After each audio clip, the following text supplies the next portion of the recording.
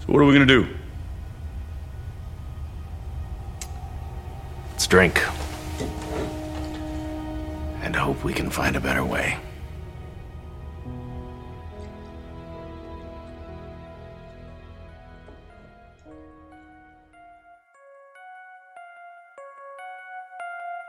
Ain't nobody on the road, ain't nobody on the beach. I feel it in the air, summer's out of reach. Empty lake, empty streets, the sun goes down alone.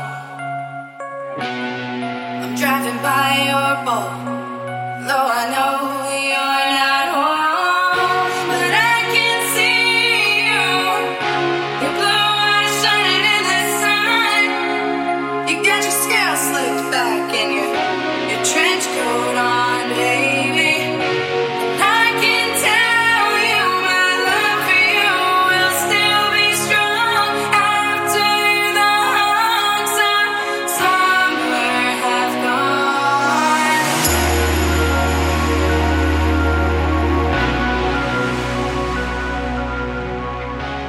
I'm Jeremy Greer, I'm Chris Mosier. and this is Monster of the Week, the creepy but necessary podcast where Chris and I talk about every single episode of the TV show Supernatural, and we're back with season 12, having a good time. It's been long enough since we recorded. We got a little bit ahead of there for a while that I don't remember if we liked the last couple of episodes, but I like this one, Chris. This is really good. Yeah, this is a fun one. The boys just got out of prison, so Yeah. we needed a fun one. We needed something a little lighter, like Castiel killing a baby in 1901. Yeah. We needed to really lighten the room up. You know what I'm saying? Yeah. It was in the past.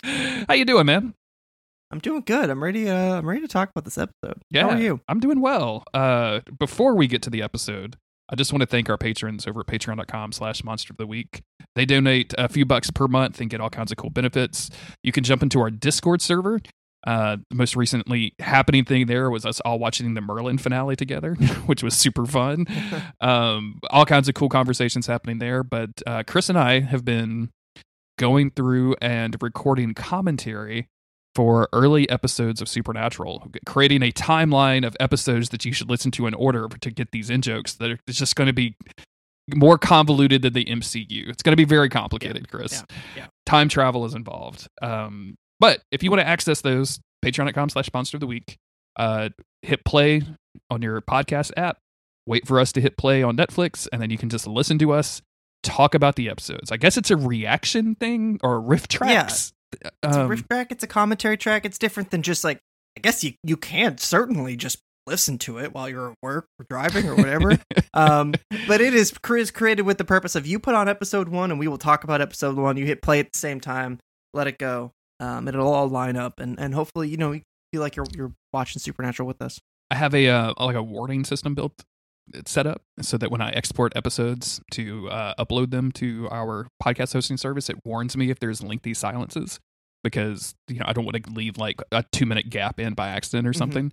And when I exported that episode, it came up with a fucking like 87 long point list of, because we're pausing, actually watching the show during it, which is something that we don't do during like a normal Monster of the Week podcast. Like we don't really, we're not just going to sit here for like 30 seconds and watch our computer screens because we're not looking at the same thing. So I guess you could listen to it by itself, but it's really meant for like actually watching with the episode. We've had a lot of positive feedback from that. So thank you very, very much. We much appreciate it. By the time you're listening to this, another episode will have been out. So we'll have episode 2, Wendigos.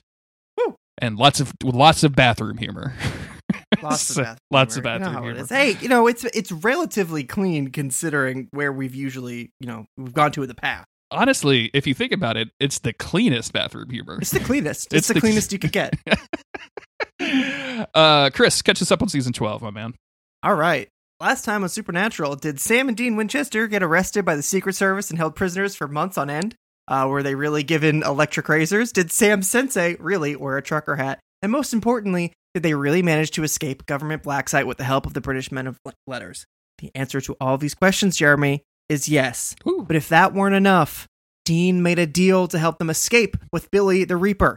But when it came time to pay up, Castiel took matters into his own hands, killing Billy and setting them all on a new course, probably headed towards trouble. I love it. What was that? Just got a text. What am I? What is that? What was Who that doesn't noise? That was a text tone in 2020. Not having my phone on vibrate. My apologies. That's probably not going to make my noise filters, so I'm just going to have to put in a giant fart in the middle of that and be like, Chris, what are you doing? Of course, oh, no, yeah. no, dude, that's my what text. That's my tone text is. message. Yeah, it just sounds like a giant fart. We are covering season 12, episode 10. Lily Sunder has some regrets. Jesus Christ. Got something. Written by Steve Yockey, directed by Thomas Wright. This aired on February 2nd, 2017. Angels Among Us. Lily Sunder steeps herself in black magic. Oh, that's not true. Honing her powers for over a century. Not true. Waiting to exact revenge on a band of angels that murdered her family. Sam and Dean must work quickly to stop Castiel from becoming her next victim. Most of that is kind of true and on the money. We talked about liking this episode. We're obviously like dealing with this because we have a Nephilim that we're going to have to deal with in the future. So it's good that we need to like set up, because we were just introduced this concept in the supernatural lore. We need to like make sure that concept is as terrifying as they need it to be for us. Mm-hmm. So this episode, like the crux of this episode being like, we got to go kill this Nephilim because it's crazy bad, like makes us think, okay, oh shit, we're going to have to kill the Nephilim that Lucifer had. But I think like that's obviously like the whole thing, but also like this revenge plot and like the boys just being able to kind of, especially Sam, getting to be able to talk just a little bit like casually about revenge. Like, hey, I know, I've been there, is really solid. And it's good stuff. I didn't expect this episode to be as grounded as it ended up being. Yeah, exactly. Especially because I had read the description and saw like black magic stuff. So I was expecting a lot of witch bullshit. I was expecting a lot of curses and hex bags and for Dean to say the word bitch like 45 times. And none of that is actually in here. And I actually think that like Lily Sunder was pretty well realized as a character. Her husband has some unfortunate facial hair, but we'll get there in a minute. He's got a whole, I was like, do I look like that? Do I need to shave my head tonight? do I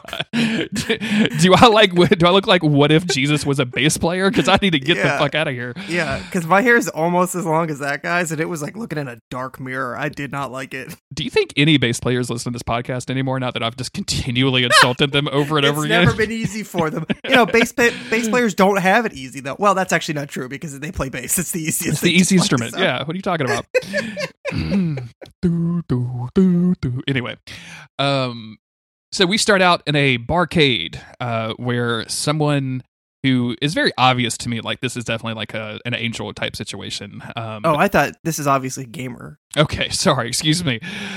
She's playing Rampage. Are you a Rampage fan, Chris? I love this shit. I liked Rampage when I was a kid. I mean, that's about as far as that goes. Yeah, this was one of the Nintendo games that I owned. So like, this is the one that we played hours and hours and hours of because I just couldn't get enough of eating those people. You would steal the people out of the building. You and gotta eat those people. Crunch, Don't crunch, get crunch. hit by helicopters, man.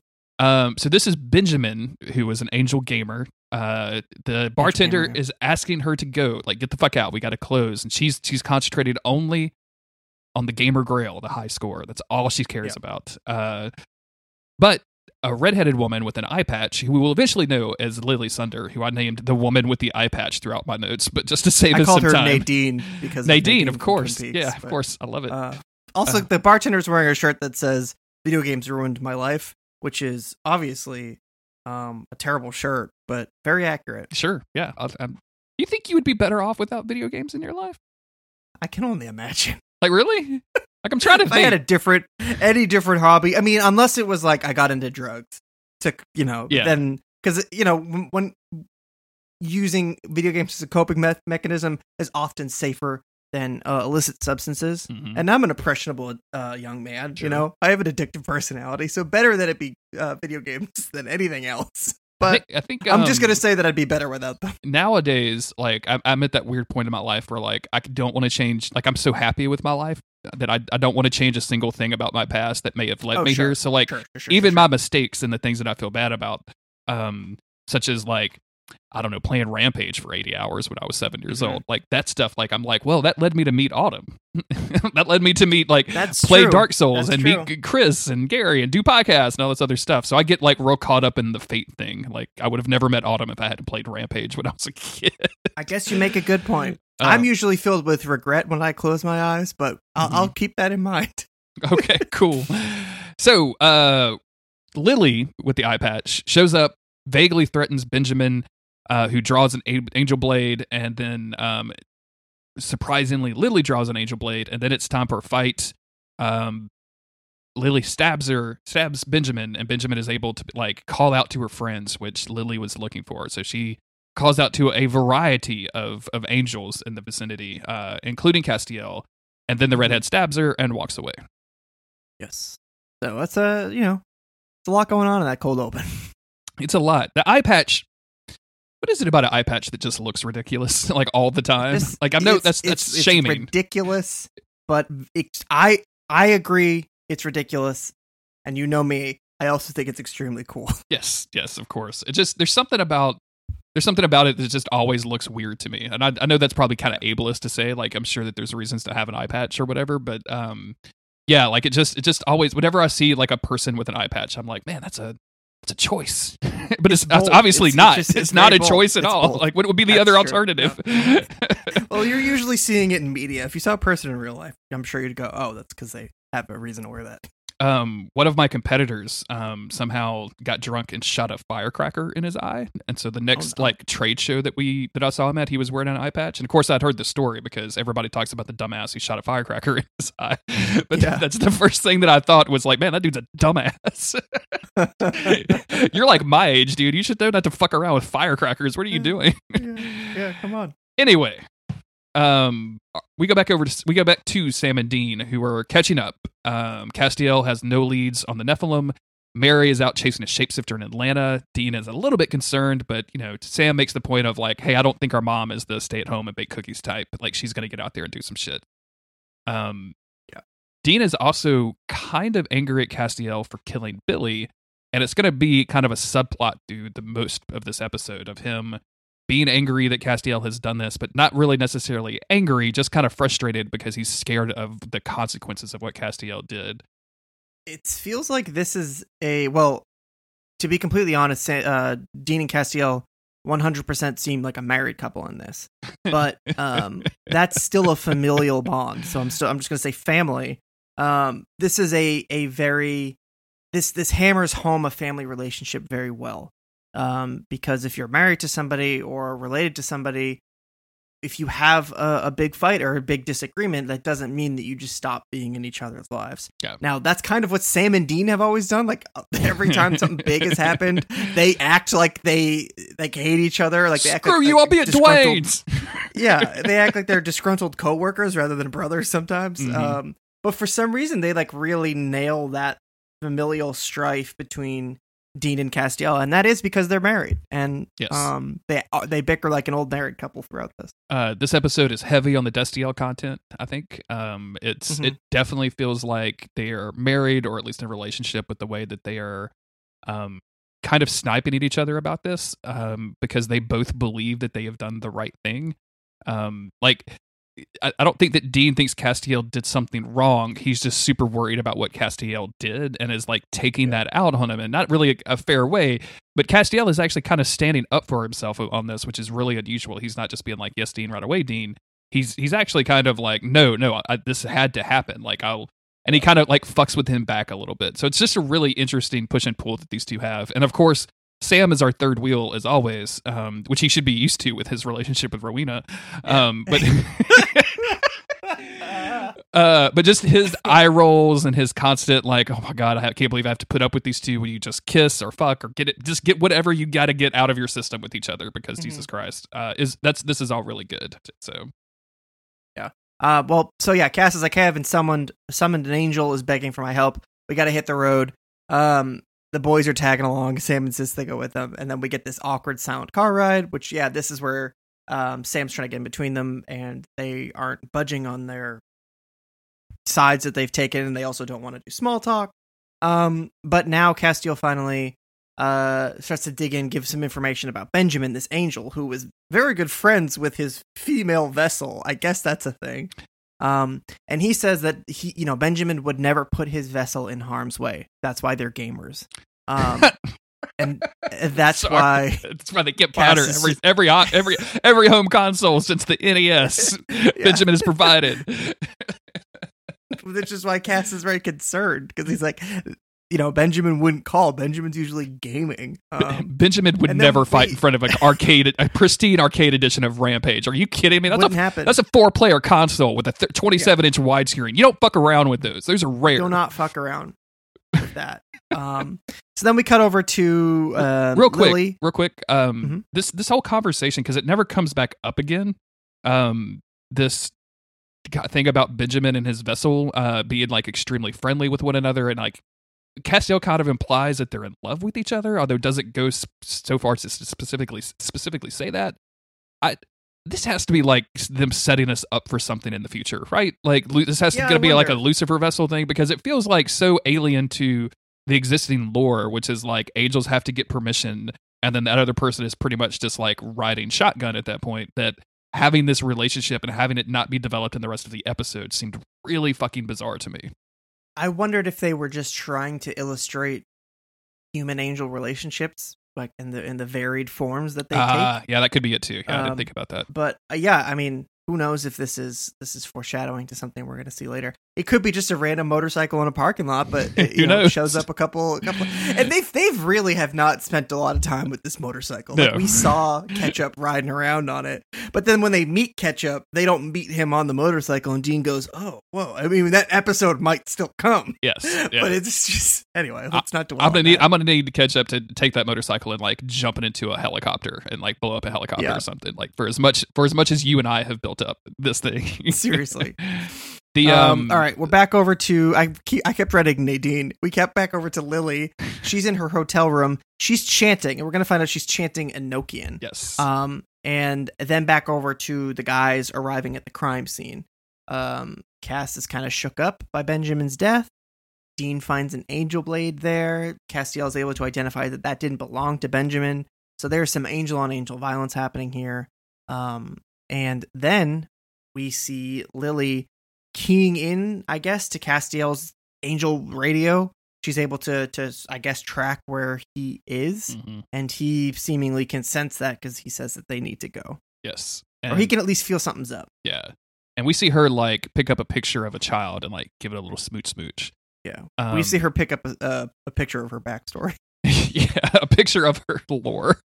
She carries around her lore with her in a really nice way. It's really you gotta, frankly, kind of nice. Like, we can figure everything out by what's in your hotel room. Like lore memento, we're good to go. Yeah, we're good to go. This is Jeremy's high school diploma. It signifies. He wrote a paragraph on the back of it. Castiel explains to him that they need to go meet Isham, who is another angel that used to run with their crew. These guys all like served together. So Isham was their commander, and Benjamin and Castiel were soldiers underneath him. And now, like, he is one of the other ones that got contacted. We get some kind of sniping in between Dean and Castiel, where Castiel's like, "I just don't want you to do anything stupid," and he's like, "If I plan on doing anything else stupid, I'll let you know."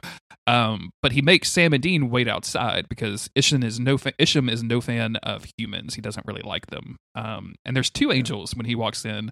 Isham and another angel that barely gets any speaking lines and is dead in like Maribel, 5 minutes. I believe. Yeah, sure.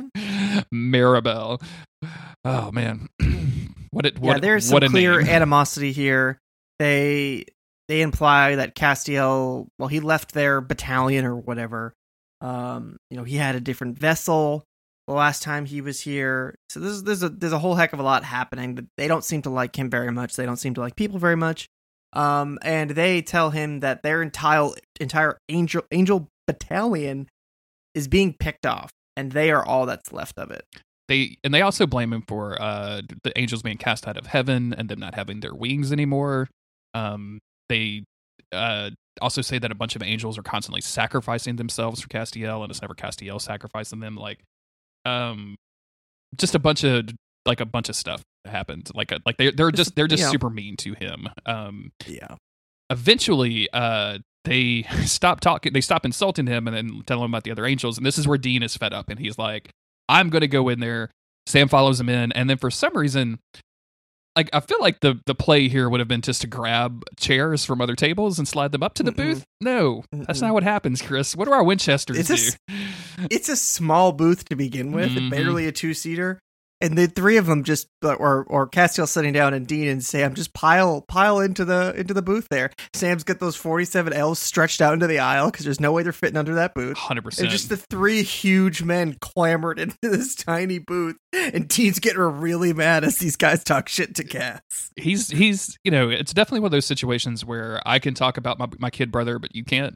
Or I can talk, Right. I can complain about my boyfriend, but you can't. Like, it's one of those kind of things where he kind of bristles whenever Isham says anything. And Isham is not impressed with Sam and Dean.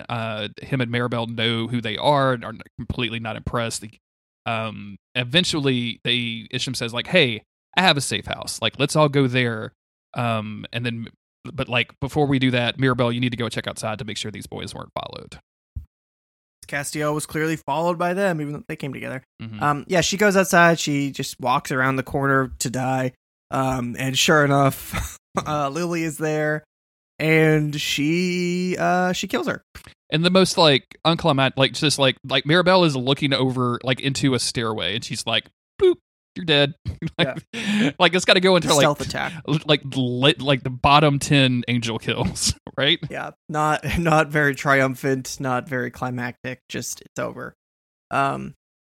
So back inside, what's his name? Isham here keeps talking shit to Cass. Dean's getting angry about it. Dude's putting an insane amount of sugar in his coffee. Absolutely insane. This is like 1999 Jeremy at the Waffle House, like just pouring that fucking sugar in the coffee, like that. Oof.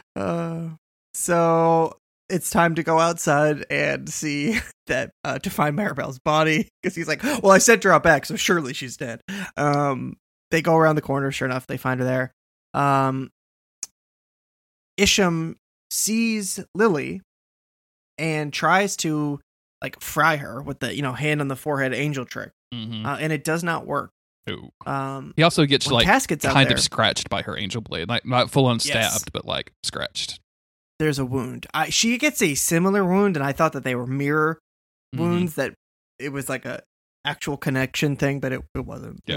There was no plot there. But It's I realized I've symbolism. just been playing too many video games. Yeah. That only happens in so Rampage 2, Chris. Get it together. Yeah. Castiel seems to recognize Lily. Mhm. But yes. So okay, hold on. Yeah, So he she- recognizes her. So there's a She little doesn't want to hurt humans because Sam and Dean show up with their guns. Yeah, and there's a little bit of a scuffle. She uses like this like blinding light, which everybody but Dean is smart enough to look away from, but Dean gets blinded very temporarily. And then she jumps into a fucking like Corvette convertible and like Yeah. slams out of there. It's just fucking awesome. You go, Nadine. You fucking rock. Yeah. We all meet back up at Isham's safe house, and Isham isn't powerful enough to heal his own wound, so Castiel's going to have to do it for him.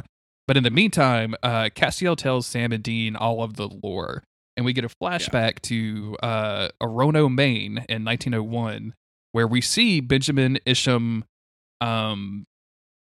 Maribel, and I'm just going to point this out now because, like, in the cafe, they had told Castiel like 2 other people had died. So as the 4 of these people are like walking towards this house, like 2 other people just walk from out of frame and walk behind them, and they're never named or shown again. It was really funny. I wonder if that was like an oversight, so they had to like add them in. Super funny to me. Yeah. Castiel is in a woman's body here. He's not the same old cast we know and love, because obviously Jimmy Neutron wasn't born back then. And this is a previous Supernatural cast member. She was a vampire victim at some point along the way. Because I kind of liked the look of her. I thought they kind of nailed this look. Like I don't know why I feel like Castiel would look like Jimmy Neutron at this point, but like she's very like Jimmy Neutron-ish. So I was like, I wonder what else she's been in. And she's been in like 9 things on IMDb, and Supernatural is 2 of them. So, Oh, well, okay.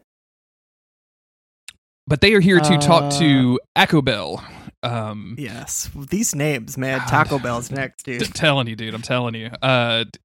And Taco Bell meets him at the door. But before that, Ishan explains that Taco Bell has met a human, taken her for a wife, had a daughter who's a Nephilim, and as we all know, so I don't even have to explain it to anybody here. A wink, wink. Nephilims grow up to shake entire worlds and can kill an entire world. Like, who are you talking to? Says Benjamin. We know this already.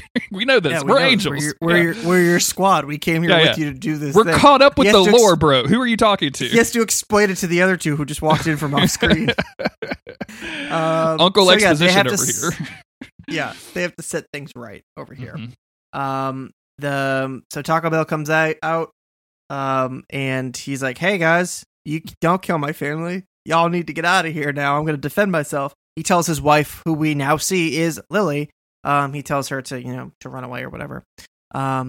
They capture Taco Bell.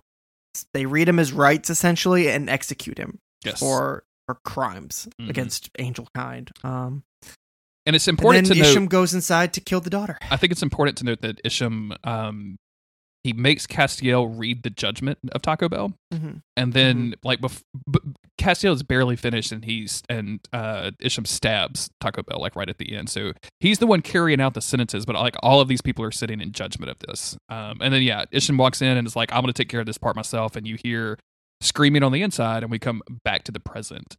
Castiel insists that this was a horrific act, but absolutely necessary.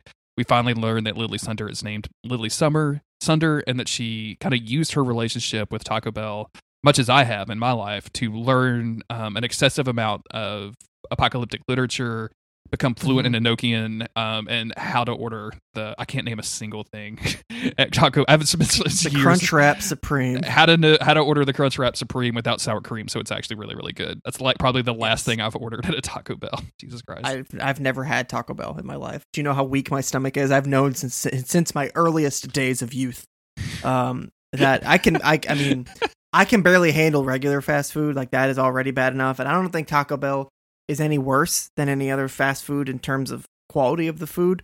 But if it can destroy even strong-stomached men, I know I don't stand a chance.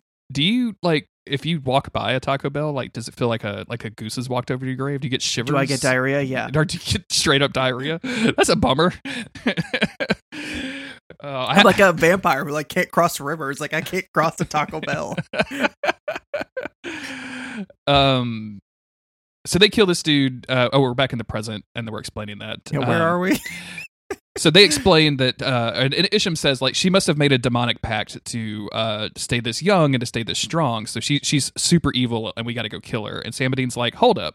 She obviously doesn't want to kill humans. So, like, why don't we go and reason with her and figure out if we can just work this out? Like, maybe if we explain what's happening.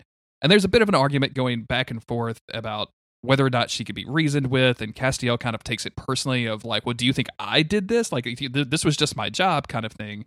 But it all gets worked out pretty quickly and easily. Like, it's all pretty breezy throughout these conversations. Yeah, it's not. It crops up and then it's just gone. I was expecting like Cass and Sam to get a little argument here, but it doesn't really go anywhere. It like almost happens, right? Like, I was like, is this are they about to like start yelling at each other? This is weird energy, and like it doesn't go anywhere. They're Dean just tries to diffuse it. He's like, that's not what he's saying, Cass. All right. Shut up, Sam. So we cut over to Lily, and she has like the same wound that Isham has, and that's why I thought there was some sort of, it doesn't matter. She's just a similar wound. She uses Enochian magic, or just magic, we don't know what it is, to heal herself. And then we see Cass treating Isham in the same way, and it really takes the strength out of Castiel as he does this. And there's conversation here from Isham where he says, why do you let the Winchesters talk down to you? Like, that you're so much less than you were. And Castiel's like, no, my friendship with Sam Adin has made me way more stronger than I used to be. Yeah. He loves those sweet boys. He loves those sweet boys. Sam Adin just find Lily in the next scene. Like, they don't even faint at like looking at traffic cameras. How he found it. He got her license plate, which they told us. Dean asks after he got blinded, "Did you get her plate?" And Sam goes, "Yes." I guess they do explain that. Doesn't Dean say something? He says that he like called the rental company, said it was involved in an FBI investigation, and they gave her the name, and then he searched the name, and then so Dean says like, "Did you get the info?" Sam says yes, but explains it all, and then Dean just goes, "You could have just said yes." Sam's like, "Fine, yes, all right, fine." Look, just because you're mad at your boyfriend doesn't mean you should be mad at me. Yeah. everything's a little bristly at first, but eventually they start talking, and Lily tells the real story, which is that the angels came that day. Taco Bell told her to take May, who was the daughter, and run, but before she had a chance to, Isham stopped her. Isham and Lily had a relationship before Taco Bell was in the picture, and she dropped Isham because he was obsessed with her, and he says, I think she had like he was giving her like not abilities but knowledge, I guess, because she was doing research on this stuff, and then he became obsessed with her, fell in love with her, or whatever. But I don't know if they actually had a relationship. From his perspective, they certainly did. From her perspective, I don't know if they did. Also, in all this, it's revealed that Taco Bell is not the father. Nope. That this is just her daughter from her previous husband. Girl gets around. And, it's okay. It's fine to have multiple partners. Not a Nephilim, just a regular human girl. Yes. And Isham specifically says, like I'm not here to kill you. I'm gonna break your heart like you did me, and then kills the daughter in front of her. This is a weird. Taco Bell, she tells them Taco Bell was the stepdad, and Sam is like, I can relate. I can relate. I've been there. As a stepfather myself, I know how hard it could be getting through to your partner's child. Do you know Crowley, the Dean of Hell? Because that's my stepson, and let me tell you, unruly. He calls me that Moose. child. Can you believe that? Unbelievable nicknames from that guy. I put a roof over his head, and the nicknames that he gives me, I swear to God. Jokes aside, this is all pretty dark. This is very dark. I do want to point out the actress playing Lily Sunder is Alicia Witt, and Alicia Witt is very, very cool. Like she's been on tons of stuff. I know her from Justified. She's a really fucking solid actress. During this I'm killing your child thing, Isham like has her floating in the air in the corniest special effects we have seen on Supernatural in a long time. She's like kind of waving her arms back and forth and yelling like I don't know, like some weird like tortured Kirby kind of thing happening here. I don't. Whatever they described to her was like, okay, so this is what's happening to you, and she's like, okay, I'll try to work with that.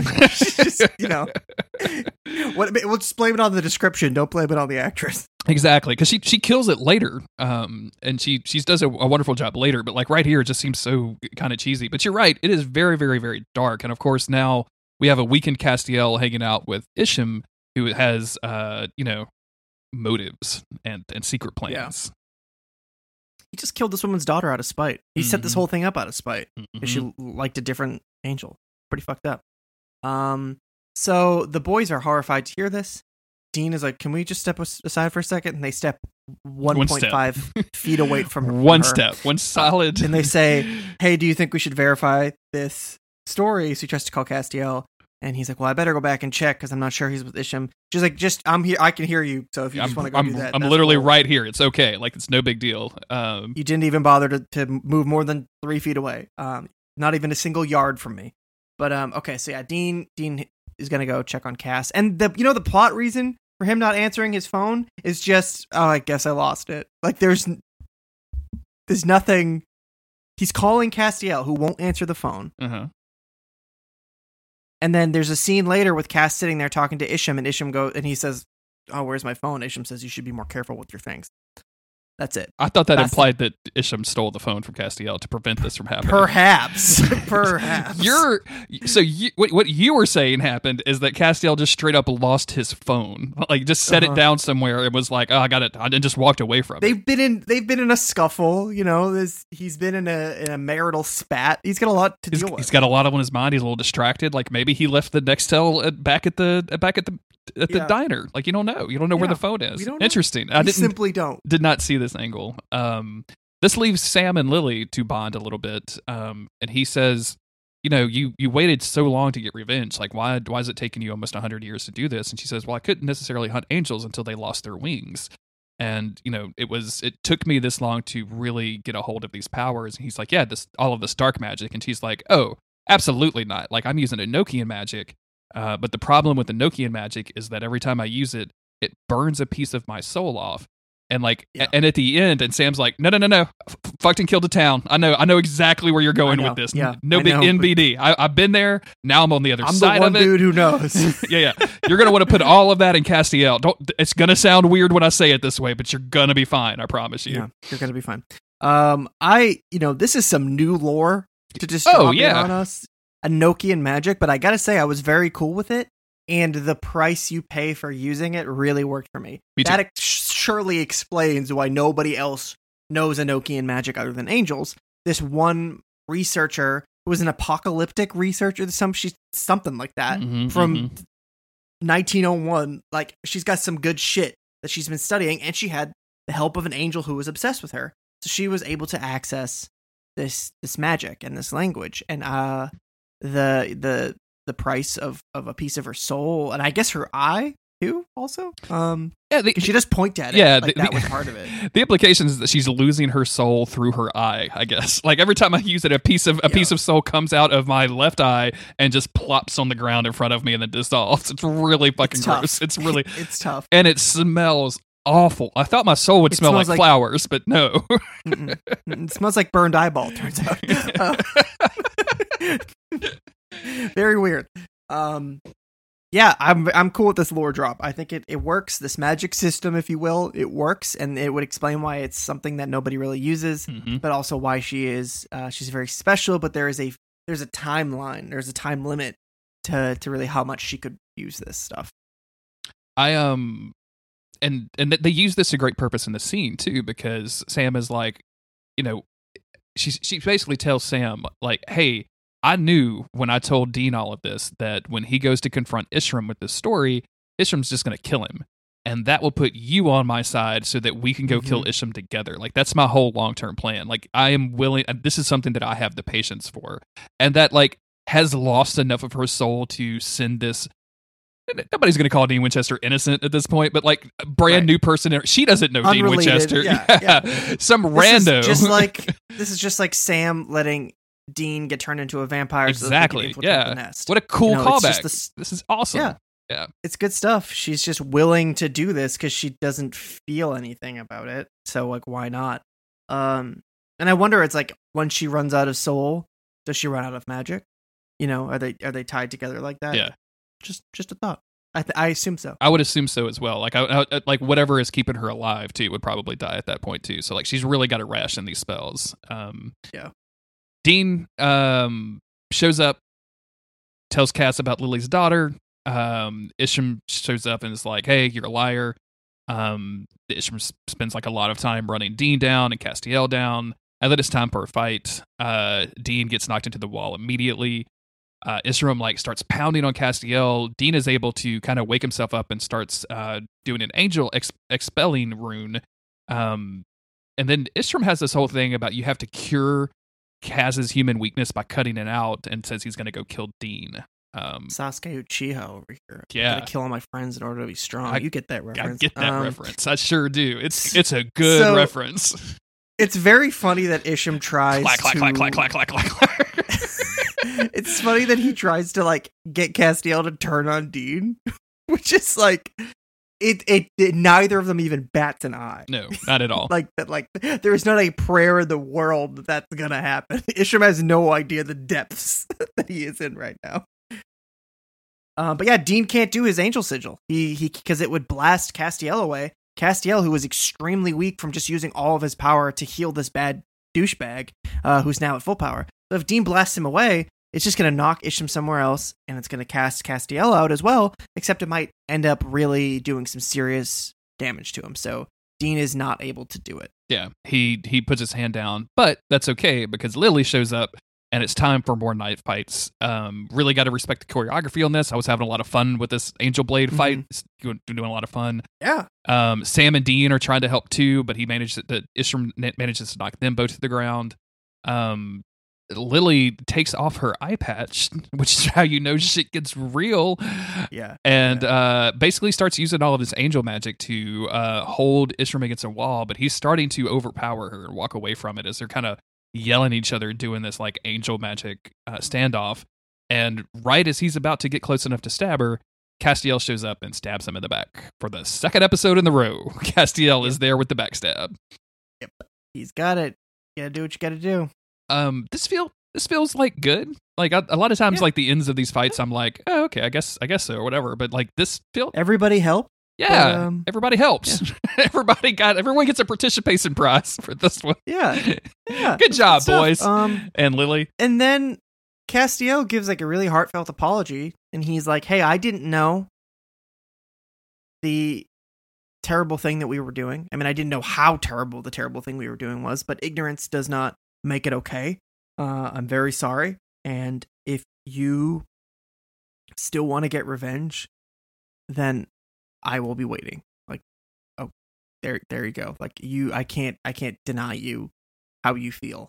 I just thought it was really very well said by Castiel. She just says thank you and leaves. The apology here is significant in my mind because over the last few years, as Me Too culture has been growing, and we see these stories from women about abusers, and not just women but men as well. We see these stories about abusers come out, and they issue an apology, and a lot of times these apologies that people write are just completely not apologies, right? Like, I'm sorry for the way I made you feel. I'm sorry if you feel that way, that kind of stuff. Mm-hmm. And I was really impressed with this because Castiel kind of sidestepped all of that of like, yeah, this is me. I can't imagine being in your position. I'm so sorry. There is no excuse in the world. Like, and I am at your mercy for forgiveness, or revenge, either one. And puts himself out there in a way that, you can see that Dean and Sam are both like, bro, are you sure? Are you 100% on this? And he is. And it's just very Castiel just to commit this way. Yeah. I really liked it. This is a strong Castiel episode. Like I said, the familial ties, the way that all comes out between him and Sam and Dean, and just him as an angel with a past. Sometimes they make the angel stuff just really trite and silly, but it just feels like it works. It's I don't know. It all just kind of comes together very well, and Castiel really owning everything, even though he wasn't directly responsible for the awful things that happened. He was still part of it, and the way that he owns it is it's very respectable. And I like Lily. I like Castiel. Me too. I hope that we get to see her again. I don't know if we will, but I really expected with the scene in 1901 where Castiel is reading the judgment, but Ishram is the one that jumps in with the kill, that we were going to see well, I'm not the one. It wasn't really me. Yeah, I was just there to do that kind of stuff. And they completely sidestepped that. And I just did not expect them to deal with that as head on as they did. And like you said, it was just very respectable from Castiel. And Dean thinks so too, because he says that Castiel earned a beer. Which makes me normally he doesn't like cast drink. What else does Castiel have to do to get a beer? Because Jesus Christ, a lot of acts of contrition over here. They just they get back. Dean now finally kind of comes out and he says, Castiel, I'm not mad at you for doing the thing that you did to save us. I'm just incredibly worried about the implications of that, because Billy said there was going to be a cosmic consequence if we broke this deal. Castiel says he does not regret what he did. But they will have to just be prepared for whatever happens. And also, hey, this isn't just a normal child of an angel. This is the child of an archangel that we are now going to have to try and deal with. Not only an archangel, but Lucifer himself. So they leave us with this plot, moving forward right in our laps as we end the episode. Yeah. Which I'm okay with. This is obviously that we were dealing with the Nephilim in the past. We were going to need to talk about the Nephilim in our future. I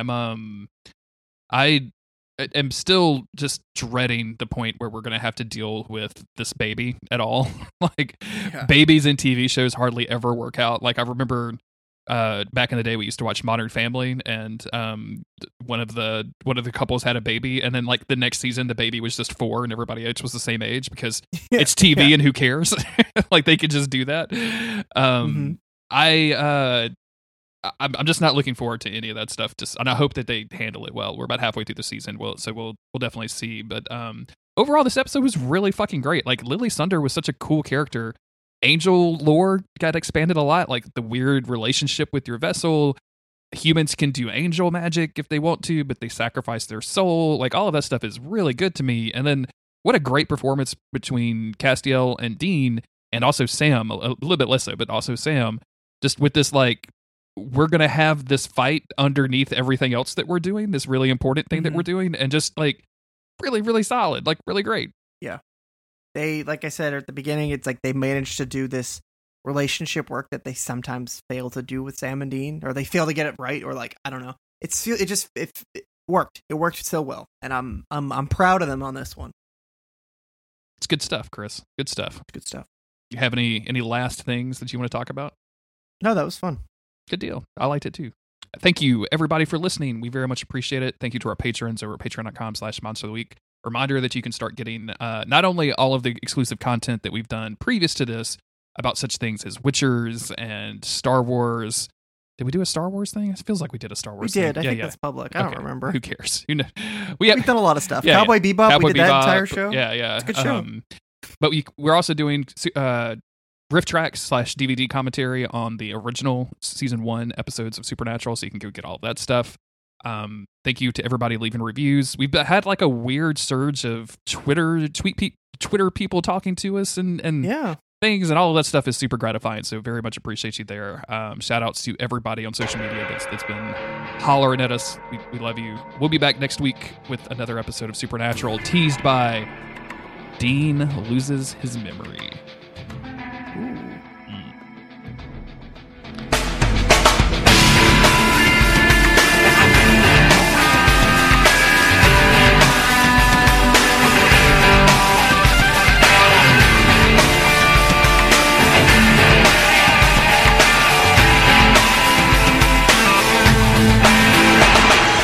Called Regarding Dean, so that's probably like that's going to be a little heavy if they're going to make that reference that direct. I'm expecting some tears. Yeah.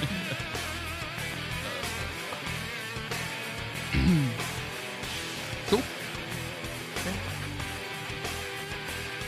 Ooh, I'm warm, my friend. It's not like cool here.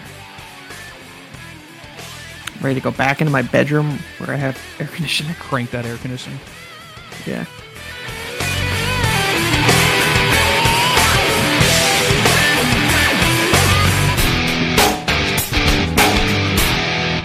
Hello. Good morning. Good morning. Good morning, Chris. It's the end of the workday, sir.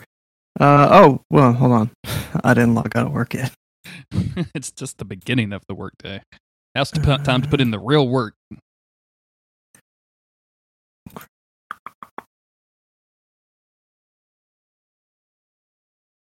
Just give me 1 second, sorry. Oh, I'm sweating again. I was dripping. I was in a sauna earlier this morning. It was rough. The humidity just won't go away. Dude, I woke up this morning and put on a long sleeve shirt in my bedroom because I was chilly.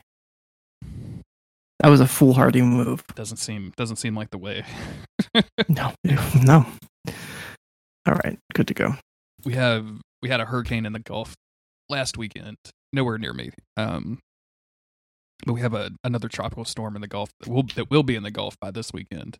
That also looks like it's going to miss me unless some weird shit happens in the next couple of days. But it just means that it's just throwing off thunderstorms, and I live close enough to the Gulf that we just catch all of that. So it's just 97 degrees outside, and then all of a sudden it'll rain for 15 minutes, and then go immediately back to 97 degrees, and it's miserable.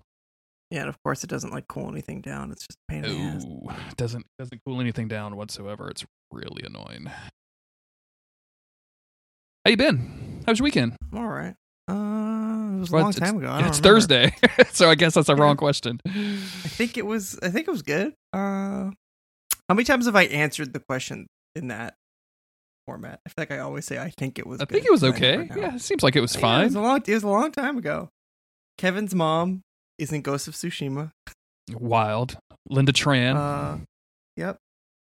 Didn't notice that at all. I just didn't know. I mean, I felt like I vaguely should play a character named Masako, something like that. Sorry. Plays that character, and she felt vaguely familiar, but I wasn't sure. And it's a video game, and we're just doing samurai things, so I don't have time to stop and think about it. Is she? And then she tweeted about it. I was like, oh, there you go. I was going to ask if she was face modeled in the game, or if she was just lending her. She is, yeah. She actually is. As soon as I saw her, I was like, oh my god, that's totally her. She wears a headband and she has different hair. But it's now that I realize it, it's 100% her. Nice. She's one of the main characters. Oh, that's cool. Glad that she's still acting. She's got a big role. She was a really, really solid supporting character on Supernatural. I really liked her entire arc. Yeah. And then I really liked that she left the show just by stealing Kevin's ghost and leaving. Yeah, she's still alive, right? She didn't have to die. She didn't die. She survived with her son's ghost and like went to probably make her son's ghost go to college. So Yeah, wow. Incredibly rare that happened. It's been a while since recorded, but I finished Merlin. Yeah, you did. Yep. And how was that? we had a lot of people talking to us about how much they hated the ending on Twitter, but like when we first started talking about it, and I could not disagree anymore. I loved the ending. I thought it was fantastic. Yeah. As soon as I started seeing lots of tweets. I was like, "Oh, all right, I know what happens now." So the ending of Merlin is basically spoiled. Really? That's like, okay. Seriously? Maybe I have a pretty strong idea of what happens. I tried to be all the- extremely circumspect because I would have felt I feel real bad if that would be. You didn't say anything. You said I'm 100% satisfied, and I was like, "Oh hell yeah, hell yeah, bro." I told Jess, I was like, "Jeremy just finished it," and he 100% liked it. And she was like, "Oh good, like we'll get to it eventually." And then everybody was tweeting us, and then I was seeing stuff in Discord, so I deleted Twitter and Discord from my phone. What? I was like, "I'm getting out of here." Yeah, I didn't want to get it ruined, and it basically already did. It is what it is, but I'll be curious if whatever you think it is happening right now is the actual ending. I don't even want to talk about it besides to say that I like it, because I feel like any oblique reference would just be like hurting you towards the truth in a way. And I don't want to do that. But I will say that obviously like that budget and the quality of that show increased over the 5 seasons. The 5th season was, like, from a technical perspective, probably its best season ever. Like, there's lots of like weird interplay with shadows. They do some wild shit out of the lore that I was not expecting, that made me like literally yell at my television several times. But despite all that technical stuff, and I fucking loved all that stuff, it was really good. I was not as like super into the overarching plot. I think that was just me building up in my mind. Like I thought, because you had mentioned when we first started, like, oh yeah, they wanted to end the show, so they wrote this ending. So I was expecting like, here's 13 episodes with a beginning, middle, and end, right? Like this is going to be a big thing. Yeah. And it really didn't feel like that. Like I remember remarking in the Discord like 3 or 4 episodes in, like, or maybe even further, maybe 5 or 6, where I was like, this doesn't like feel like a last season of everything. This feels like more like, this feels like middle of Supernatural kind of tier stuff. And it's still good. Don't get me wrong. I think I just built that expectation up in my head. But yeah, I'm excited to get to it regardless. Yeah, it's a lot of fun. We got a bunch of people in Discord got together, and they were all in voice chat, which I can't do. Like I can't have 18 people in my ear when we're trying to watch a TV show. Yeah. But I was in the text chat and we were having a good time. But after it, they all hung out in the voice chat, and I joined in, and we started talking about conspiracy theories. Autumn found a live journal entry from 2014 that had a conspiracy theory about Merlin. Oh my god! So we had a lot of fun with that. We had a good time with that. That's good. Yeah. That's good. What's the next show? Has anyone decided yet? No, I think there was some talk. This happened so organically that like I think anybody like literally saying like, let's watch X-Files or let's do Cursed or anything like that. Like, I don't know that it's going to have the pull of everything. Like, I think like it's going to take it's going to take someone being like, yo, this is the thing. And like another person trying it out and going, yo, this is the thing. But honestly, you're just a trendsetter, Chris. Like, it's going to take you doing something. Like, we're all going to watch. We're all going to start watching Twin Peaks, just because you and Jess have, and then you're not going to finish season 3, and we're going to be watching fucking the movies. So I'm slow at watching TV. I just bought Fire Walk with Me. I haven't seen that, the Twin Peaks movie. I haven't seen that since I was like, I don't know, 21 or something. And when me and my buddy watched Twin Peaks, like the first season and then like half of season 2, the good half, we watched it all really quick because we got super into it, and then immediately like fell off of it when season 2 starts to not have David Lynch involved, and it becomes just like a weird, silly story about a small town when that's not really supposed to be what Twin Peaks is about. So that took us, we went from like a month period of watching everything to like maybe 6 months it took us to finish season 2, just like randomly hanging out, putting on an episode. So then by the time that we watched Fire Walk with Me, I was like, I don't remember what any of this is in reference to. Why is David Bowie in this movie? Why is David Bowie there? So now watching it, having a much better understanding of just television, of David Lynch, of media, of a whole lot of things. It's a lot more rewarding to watch this show. I didn't appreciate it as much. I mean, I liked it when I watched it, but I didn't appreciate it as much as I feel like I do now. So I'm excited to get into conspiracy theories about that once I finally finish everything, because I know The Return, everybody like worships that, and like I'm very, very excited for that. I used to get real heavy into Twin Peaks conspiracy theories, and like this was, early 2000s, so weird forums and things like weird websites and things like that you could go and like find people who'd been dedicated to the show for years already. Like this was early internet stuff, but like they had been on this shit for a long time. And when The Return came out, like I felt a calling, like a pull to do that, to be like jumping onto some message boards. But every time I did, it was just people talking about it in a way that wanted to solve it, and I just kind of like it didn't put me off the show, thankfully, but it put me off of like wanting to seek out fan theories or whatever, because the Return is such even compared to like the wildest Twin Peaks episodes, it's such like an artistic thing more than it is anything else, that it like I just wanted to experience it and not be like, well, what does this mean for Audrey or anything like that. Like, is she even in it? I guess that would be a spoiler, but like not really. No. No, I just assumed the actress just wasn't in it because I was looking at the cast a while ago. But yeah, that's a show you want to question, but not a show you want to answer. If that makes sense. Exactly. Yeah, like that's a fun show to have all those ideas and theories, but not to be like, nope, this is what it is. We have me and you were talking earlier. Like I think we both had that experience of having a group of people or like a bro to watch a show with, and like doing that with Twin Peaks, and then immediately going out and having like tacos or something and being like, bro, what do you think about this? We didn't say bro back then, but like, yo, like what's up? And that was the experience that I was looking for with The Return, and I got that a little bit. Like I reconnected with one of my Twin Peaks dudes during The Return. Like we would call each other because he lives in New York now. But like it just wasn't like it's not a message board fodder kind of show for me. So I just didn't. But yeah, I'm looking forward to it. I think I'm just gonna. I got to power through. Like I was somewhere in season 2 with the Blu-rays, so I just got to power through and figure out where I left off and watch a bunch of them. Yeah, just skip the Wyndham Earl stuff. It doesn't matter. Wyndham Earl, James traveling around hooking up with MILFs. We don't need it on that motorcycle. I should have done, because everybody is like, yo, James sucks. Like James is the worst character in the show. I should have just from the beginning convinced Jess like James is actually the best character in the show. Like, no, just wait. She'll be continuously waiting to be like, when does James get good, Chris? Promising a lot. I will say, all of his stuff in The Return is super good. There's some stuff, there's some James stuff in there that I was like, I remember looking at it, I'm like, I can't believe that, like, I'm fucking clapping and hollering about James right now. This is ridiculous. Like, I remember all thinking of this. He was like the biggest weenie when I watched it the first time. Oh yeah.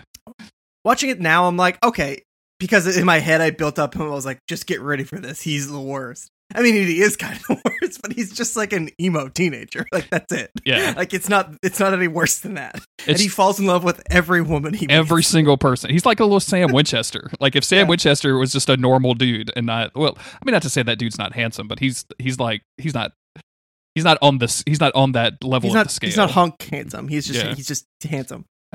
He just has that, and he has that pouting look constantly. Like there's no other aspect to James besides him falling in love with people and being pouty about it. Like, falling in love with anybody who even remotely smells like Laura Palmer. Dude, the picture you sent me that said Sheriff Truman had a picture of Harry Truman in his office. That fucking slayed me. I had never noticed that before. So fucking funny. I never noticed it either, and I knew that was like his name. I'm like, isn't that funny that he's just named after him? And then it was just a random scene. I was like, that's fucking Harry Truman in the background. And I Googled Harry Truman. I was like, just to confirm that was in fact a photo of him. And it was. There's a fish in the percolator. There's so many random. Oh, God. There's so many weird naming things in that. Like the horns, Ben and Jerry. Ben and Jerry. Yeah, absolutely. What else do we got? Well, we got Mike and Bob, and then we have Mike and Bob. Yeah. Two separate characters with the same names. The part of the crew that I ran with back then was a set of triplets, and they were John, Mike, and Bob. So we had a lot of fun with Mike and Bob when we were watching Twin Peaks, because John was actually the dude that was as into Twin Peaks as I was. So Oh. Yeah, we made a lot of hay with it, which is something that teenagers used to definitely say still. So. I didn't know that TV was obviously far different in 1990, but I didn't know that the pilot was essentially unavailable. Yeah. For a very long time. Yeah. Like, that's crazy. If you didn't watch it back then, or if you didn't have it like taped, you couldn't buy it or anything like that. And also, they made an international version, which I see is on the special features of the Blu-ray, but I haven't seen it. The international version is just a movie with an ending. Yes. They like solve it. Like, that's very wild. Also, the Blu-rays have some stuff that I guess I don't remember now if it aired like in between, like interstitially between episodes, or if this was like a commercial for it. But they've got like these lengthy sequences before the episodes where it's just the log lady sitting with her log and talking to the screen about like fucking conspiracy theory stuff, and it is brilliant. It is brilliant. Like, I wanted to record. I probably have some on my phone that I can send you, because I remember recording it for my Twin Peaks, but being like, have you fucking seen this? This is insane. Funny. But yeah, like that stuff is super good. Like all of the horn stuff is really, really fun. Like just the craziness when that dude brings a baguette back and they're fucking just hamming it up over that baguette. Man, they love it. They love that baguette so much. It's good stuff. It's unbelievable. I wish more shows did more like interstitial stuff like that, like the log lady talking to the camera. I know it's not that practical, but if Supernatural just had like B plots that were like in between commercial breaks, like where Castiel is like trying to open a bottle and he doesn't have a bottle opener, like just some stupid shit like that. Like, I'd watch Castiel do that for 2.5 minutes, like cut between the rest of the main episode. Yeah, like manga always does that. Like, I guess a lot of them do. Bleach is one of my favorites, but like in between all like the actual chapters, while they're off in the soul dimension fighting ghost samurai or whatever, they'll be like, oh, back in the normal world, there's just like these little 1-page, usually one sketch stories being told in between the chapters, and always like builds to something that I find very funny. And I just wish that like could be interjected into other kinds of media. It's the perfect kind of break in between big stuff. I wish, not wish, but I remember liking all that stuff. It's not quite the same, but like the end of the episodes for Cowboy Bebop, where they would do like specific voice acting for like the next episode and like poems and things like that. But also think it like we were watching the new series of Twilight Zone, and Jordan Peele just comes out and starts talking at the audience after some crazy shit happens, and like just remembering like I can't remember the show, like it had to be some like horror anthology thing where like a dude was just in a high backed chair sniffing some brandy and talking about horror stuff, right? Like, and they would show like 3 different short stories or whatever, just any of that interstitial stuff to like, this is what's really happening kind of thing. It was always really, really good to me. I'd love to like a whole episode of Supernatural for like that, where it's just like Castiel like basically being there and narrating the episode, kind of, I guess. Like, it'd be a weirdly written, but I would kind of be here for it. They've definitely done stuff. They must have done stuff where they're telling stories as they had previously happened. But yeah, the way that I would want it is Cass talking to the audience, telling some story about the Winchesters. Watch this be the finale. That's how they end. Yeah, exactly. Or watch this having already happened in like season 13, and everyone who's listening right now was like, "What the fuck, Chris and Jeremy? You should know this."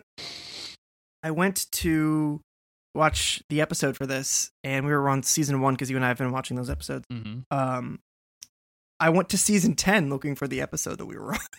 And I was like, wait, what? When did I watch all of these? And then I realized we haven't been on season 10 for like 6 months. More than that. Corn brain. That was like a year ago. Yeah, dude. Man, season 10. What happened in season 8? What was season 8 about? Season 8. God Trials. Was that what it is? God Trials? Okay, cool. That's some of it. I don't know what else is going on. I remember they have to kill the invisible hellhound. That's like the main thing that sticks out to me. With the dorky ass glasses. I remember that. Yeah. That episode always sticks out to me. I like that episode a lot. You wanna talk about some Supernatural? Yeah, let's do it. Let's just talk about it. Let's talk about it officially.